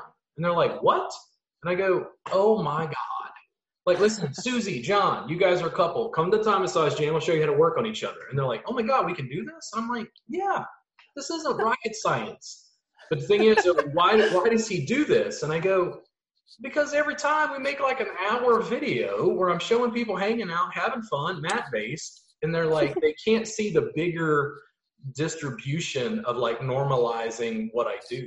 Of like, people have to know who you are to be able to request your services. Well, and you have to know the people who know people. So you can work with like people one-on-one, but for me, I'll go to the coaches of these different clubs or organizations and say, hey, come here and get a massage from me. It doesn't, no cost, just see what we do and what we're about, because sports massage is so different. We're on top of the table in shorts and a tank top or whatever. And a lot of people haven't experienced this before. We use percussive tools, and I don't fully agree with the philosophy of static cupping. I'm a movement cupping therapist, like dynamic, but we'll use tape and movement cupping and stretching and all this stuff. And they come back now, and then while I'm doing it, I'm just telling them how it could help with their industry. So let's say let's for example say it's a swimming coach. Well, swimming coach doesn't really care about the other sports, but if you can say, well, hey, this helps with your extension on the dive when they're coming through, if you can get your hips to be more mobile. And if it's shoulder mobilities, a lot of times they have issues with because they're breathing and they're holding their breath while they're making these movements. You got diaphragm issues. So it's like, here's some things that we would do for people that have diaphragm stuff. So you let them know how you can service and help their athletes so that they can get better. Yeah. And then they tell their whole team. Now you didn't have to do 12 massages. You just did one, and then that person proliferates your message. That's in my situation. On some levels, it seems so simple, but I think most of what I've seen, and I would tell people this, I do think a lot of therapists could work on their technique. And that's always adapting and evolving and changing, growing. But I think most therapists aren't making it because of the business. 100%. 100%. Yeah. And that's why when I found this group, I was like, yes, they understand business, because you have to know, it's not, what do they say? The old saying, you build it, they will come. You build it, they will not come. You have to build it and then market it, and know different techniques of how to do that. What group was it that you found? I found the Massage Entrepreneurs Facebook group.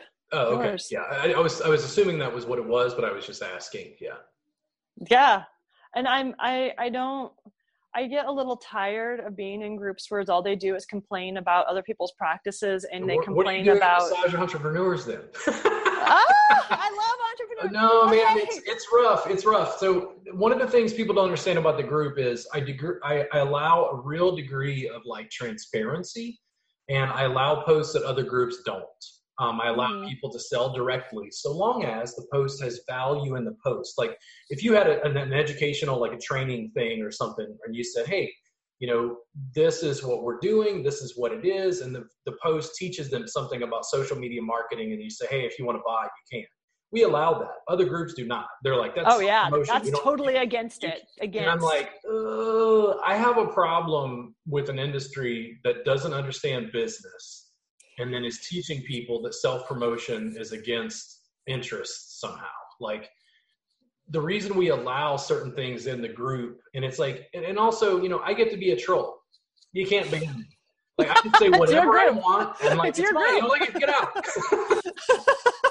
But you know, when they say, and I hear this constantly on massage groups, like self-promotion, you can't post that here. It's like, I think that is actually contrary to teaching massage therapists good business practice. Yeah, it's telling them that they can't succeed. It's in effect telling them they can't succeed. It's putting them in a box. It's saying you can only do X, Y, Z. Well, then you're going to have that person unhappy working in your case, a chiropractic office for the rest of your life. And that's not fair. Like if somebody's got that entrepreneurial spirit and that ability and that drive and that desire, why are you limiting that process? And there's so much knowledge and understanding that can go around. Like we all have something to add and to this community, and entrepreneurship is one of those. Why is that bad? I don't understand. So yeah, I don't get it. Yeah, I'm not completely certain. I can't completely figure it out, but a lot of therapists are just in the group. They don't even treat it as an entrepreneur group. Like I lean heavily towards the entrepreneurs, not so much the massage. And that's the difference. A lot of people are leaning towards the massage part. And I'm like, if I see another post about how to file for unemployment, I'm like, that's why I've been trying to get you to entrepreneur, is so you have money. Like you don't have even just $1,000, just an emergency fund, just $1,000. You don't have anything. Yeah, I mean, because they don't. Do they teach money courses in massage school, like business courses? Ouch, like ouch, people. This hurts. This hurts.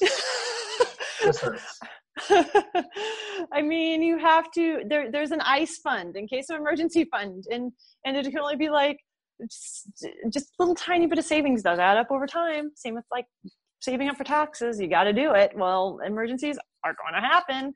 They don't. This skill is not learned in the massage world, in my opinion. What I tend to do is well. I don't get angry. I learned this over time as a therapist. So, for instance, I would work on someone, soft tissue treatments, and then I would say, "Hey, this is how you can use a tennis ball or a foam roller or something. I try to empower them to work on themselves." Yeah. And some people didn't care to, and it's like, cool, it's fine. Like I don't have an emotional attachment to whether you use what I'm teaching you.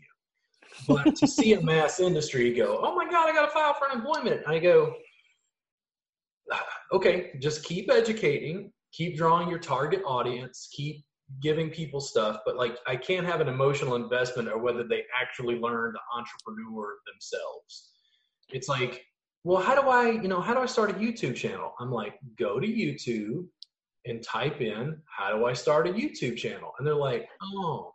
Like, guys, they didn't teach me this in high school. They didn't teach it to me in college. I learned it because I'm just ornery.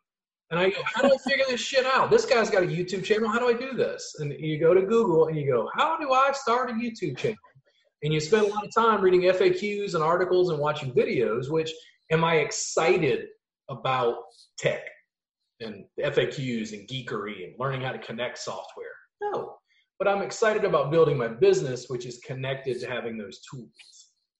Absolutely. And another thing that people don't understand is that you can be working for someone, but have another revenue stream outside of it. And there's nothing wrong with that. And you know what? All those little things that people sign, let's say they love working at Massage MD. I'm just going to use that as an example.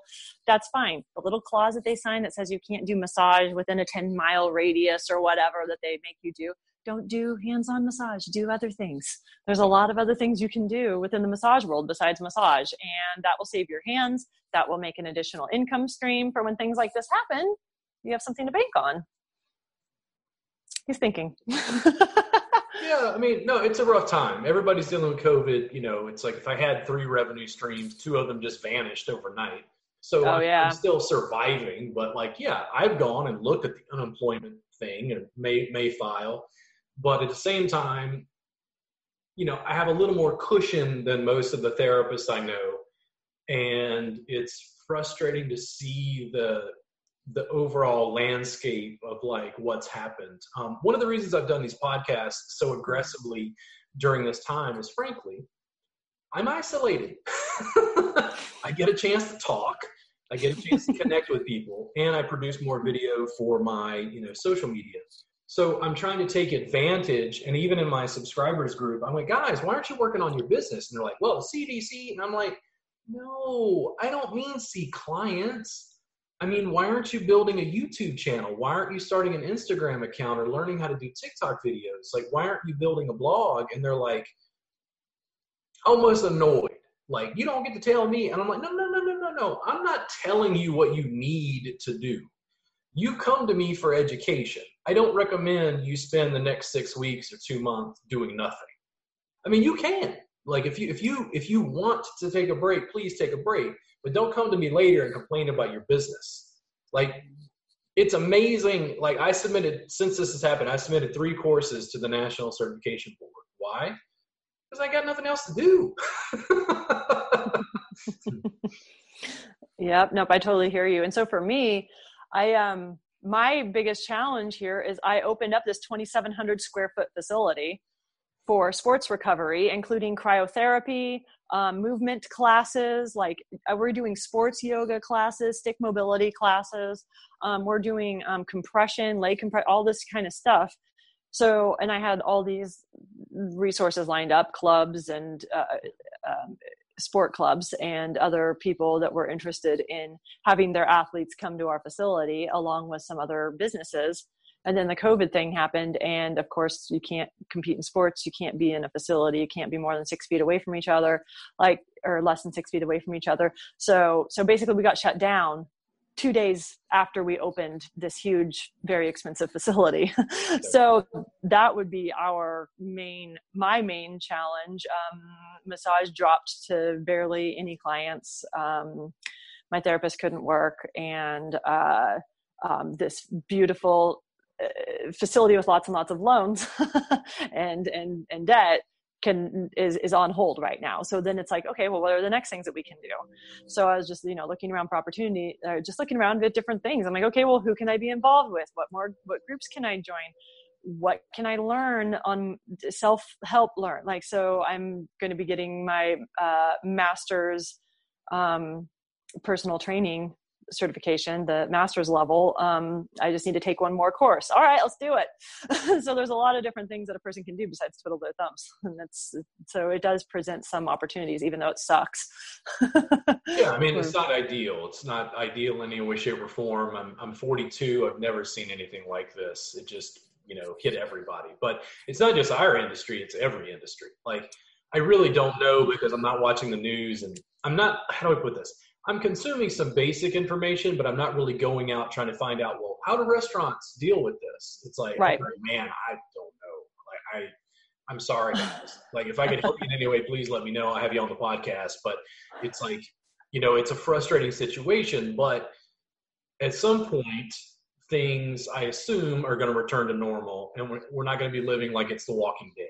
Society is not going to collapse, regardless of how invasive or how debilitating COVID is. Right. I assume that things are going to slowly get back to normal, even if the economy's in recession. And because I work on chronic pain, I'm like, there'll be people in chronic pain. I'll be working. Like, I'll just continue, building however I have to. And I'm hardcore enough, like, listen, it's like, if it gets a little bit more fiscally tight, I may just have to go get a job. And I'm the best HEB bagger you have ever worked with. And I'll take out my Instagram story and I'm here at HEB entrepreneuring. And it has something to do with massage. And I'm like, dude, I meet people all day. Like, I got to pay bills, man. Like, I built a business working somewhere else, right? Right. Because that was how I got started. I'm not against this. Like, this is a valid piece of entrepreneurship, is delivering pizza and then investing in your dream. Mm-hmm. Absolutely. There's nothing that says we just have to be a massage. We can do Uber Eats or ClickList right now if you need to. There's so many people that are that have been laid off right now, but there are so many jobs around here anyway that are available that are just those, maybe doing groceries or something, but you're still making ends meet, and your end goal is still your massage business. So there's nothing wrong with that. Awesome. People think entrepreneurship is just, I had a great idea, success. And I'm like, if you really totaled, let me ask you a question. So if you really totaled the average, the number of hours you put in, you're laughing already. You know where this is going. If you really looked at the number of hours you put in, everything related to your business, how much do you make up per hour on average? I don't want to know. You're like, I don't want to know that number. It'd be, because it's like there's so much behind the scenes, right? I'm going to pretend like those midnight things getting these classes out don't count. Yeah. Telling my husband, hey, I'll be home a few hours later tonight. There's a lot of behind this, but that's what makes it successful. You can't just come and massage and go home and then it works. There's a lot of stuff that you have to do behind. Yeah. And depending on what it is that you're doing, I mean, even if you just have a standard. Sometimes, and it's like, why do I even do it? Because you could just go get a job. I could just go, I'm tired. Let's go get a job. And it's like, why do you do it? Like, what is the driving impetus? Absolutely. And I think until people I think that's why I got into massage, because I was very successful in IT. I was very successful. I was an account executive for a mapping software company at the age of 20. How old was I? 25, 24. I was also doing coaching on the side. And actually my soul fulfillment, I liked my job, but I loved coaching. I liked helping people out. I liked the idea of being able to help solve problems that I had in my IT position, but I loved working with athletes. Yeah. And being an athlete myself, I feel like I could relate to them. And so the times that I'm doing these burning the midnight oil, and it's that driving that soul fulfillment is there. And you can't put a price on that, and you can't put time on that. Yep. The soul thing, like people who have 9 to 5s, they kind of look forward to the weekends. And I've had this happen where they're like, dude, what are you doing this weekend? I'm like, what? Like, I'm working. They're like, dude, do you ever take off? And I'm like, I mean, I take naps. But the thing is, like, I love what I do. And it's not that I don't ever take a day off, because sometimes I do. But when people ask me, what's the burning thing? And it's like, listen, I can help people exponentially with chronic pain that doesn't involve surgery and doesn't involve medications. Yeah. And I can change an entire industry if my ideas are correct. Yeah. It's like, that's awesome. That's like a life well lived. Like, in the end, it's like, do you actually enjoy what you do? Yeah. And if you don't, even why are you working as a massage therapist? Like, go do something else. There's tons, tons of careers, tons of jobs, tons of things you can do. Like, to talk to someone at a party, I had this happen where there's a lot of guys in Austin who work in the tech landscape, IT. And I talked to a young lady, and she's like, oh my God, Robert, you escaped. And I went, huh? And she's like, Robert, all the guys at this party work in IT. They make $100,000+ a year, and they're horribly miserable. Like, they don't really like their jobs. They just have a good job that pays the bills. She's like, you just sat and talked about what you did for 20 minutes. Like, it was the most exhilarating thing you've ever dealt with. And I'm like, oh, I guess other people just have jobs. I don't know. I don't do that anymore. Right.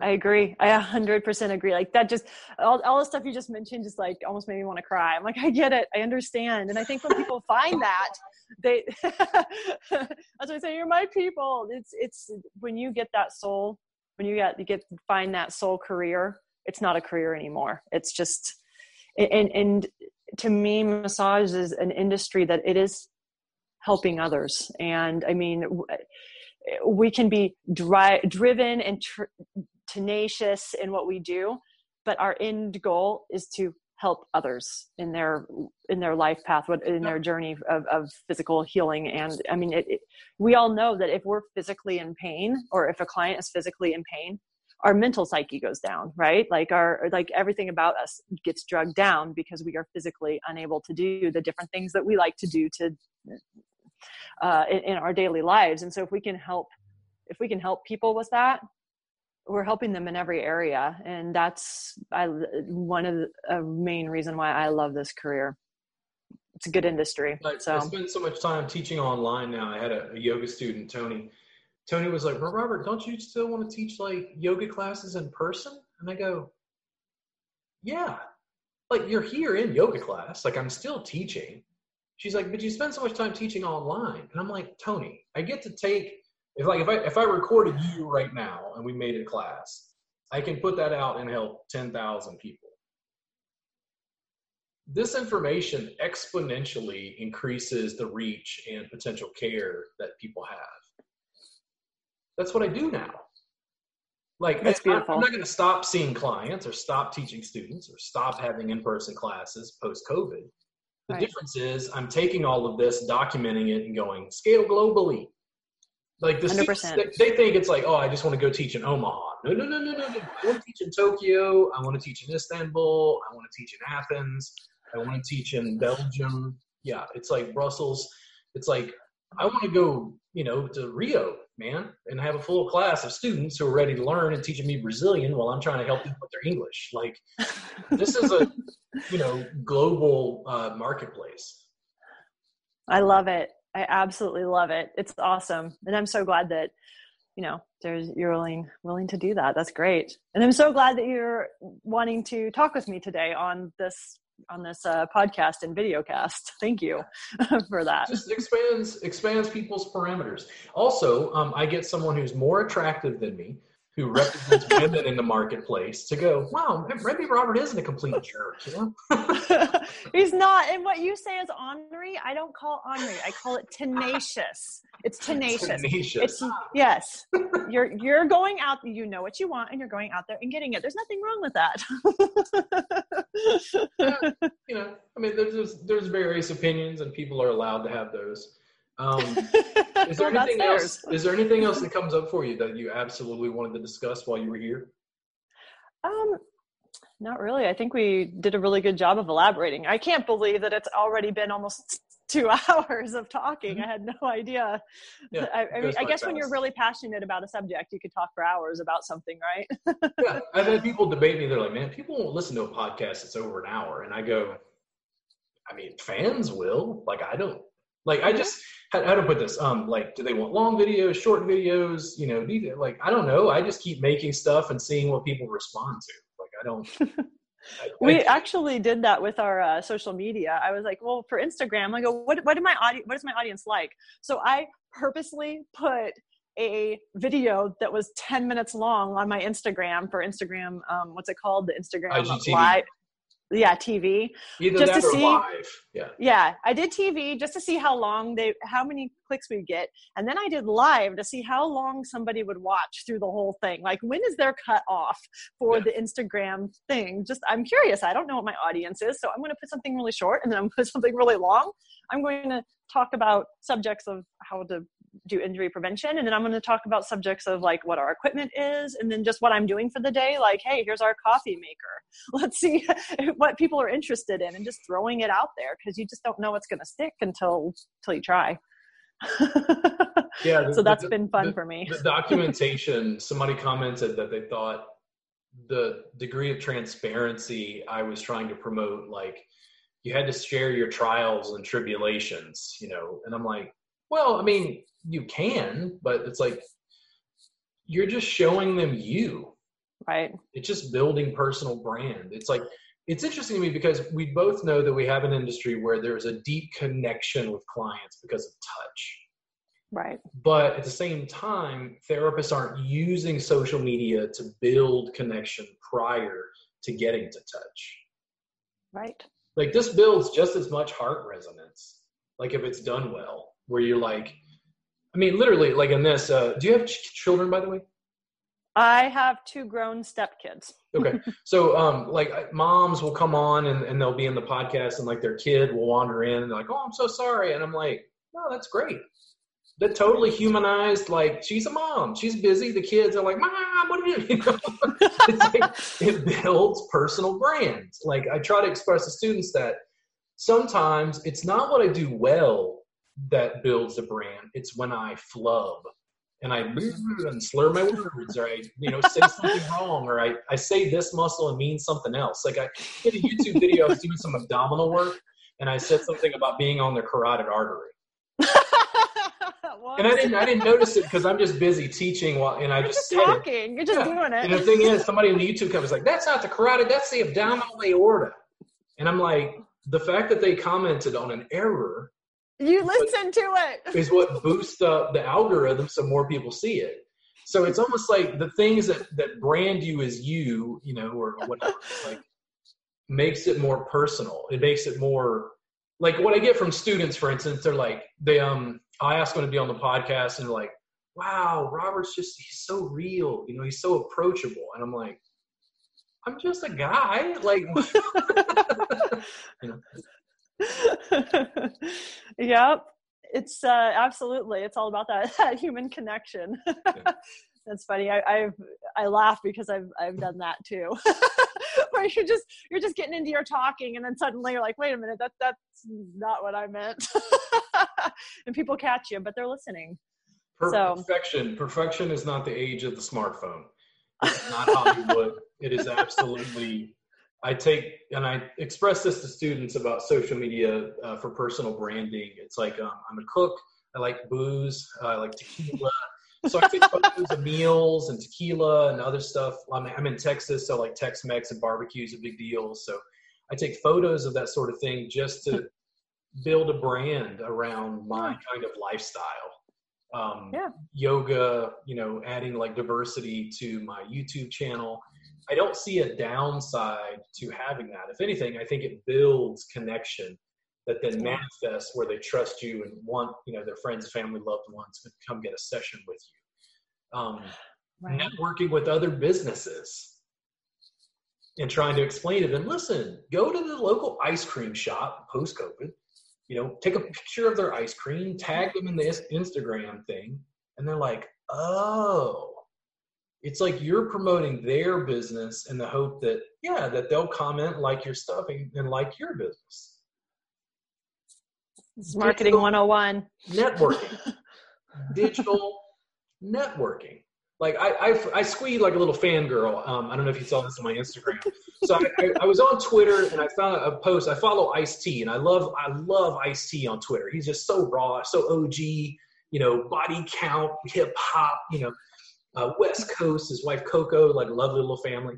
And there was a picture of him just laid back on a plane. It looks like a private jet. He's got glasses on, just like the coolest guy who's ever lived.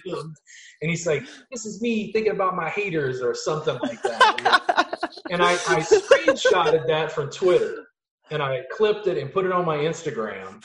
And I tagged Ice-T, and I said, this is who I go to for business advice. And I hashtagged Guru, and I hashtagged OG. And like 5 minutes later, Ice-T liked my post. Dude, for 10 minutes, I was like, yay! Ice-T liked my Instagram post, But the thing is, it's like, why would Ice-T like it? Like, it was his post. But what I did is I promoted him through my feed. Mm-hmm. It's like I'm, building these sort of digital connections with people I find interesting or inspirational. That piece of social media marketing for massage therapists, I feel like, is just completely lost. Like I'm going to continue talking about it, developing it. And, it's like documenting the process and evolution and growth. Like the students are concerned about perfection. They think it has to be, a formal DVD. Ooh. And it's like, no, it's just documenting what you do as you do it. And like, it's about being better. It's not going to be about being perfect. It'll never be perfect. Right. Yeah. Right. Well, and even the people that write documentation or write books, like 10 years later, they look back on their stuff and like, I don't know if I agree with what I said anymore. Let me do a revised version. So it's version 2. That's right. Yeah. 0.01 version. Yeah. No, it's just been a pleasure to talk with the community that understands. So I appreciate you having me on here today and cool shooting the breeze with all of this. So before we head out, can you give people your website and your social media shares again? Yes, it is crossfunctionmassage.com, CROSSFUNCTION, massage.com.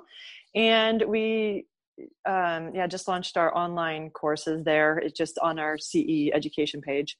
And then you can find us at Cross Function Massage on Instagram and on Facebook. Cool. Yeah. So guys, thank you so much for Jenny Mapes being on the program today. Really appreciate it. If you want to pick up stuff from me, there's retail available on my store on robertgardnerwellness.com. There's also a free trial for the month for our subscription service. There's about 500 hours of my classes and private trainings available to you absolutely free. And we give CE credit to subscribers, usually as a bonus for free. Thank you guys so much for tuning in, and I'll see you again soon. And thank you again so much to Jenny Mapes for coming on the program with me. Awesome. Thank you, Robert. Thank you.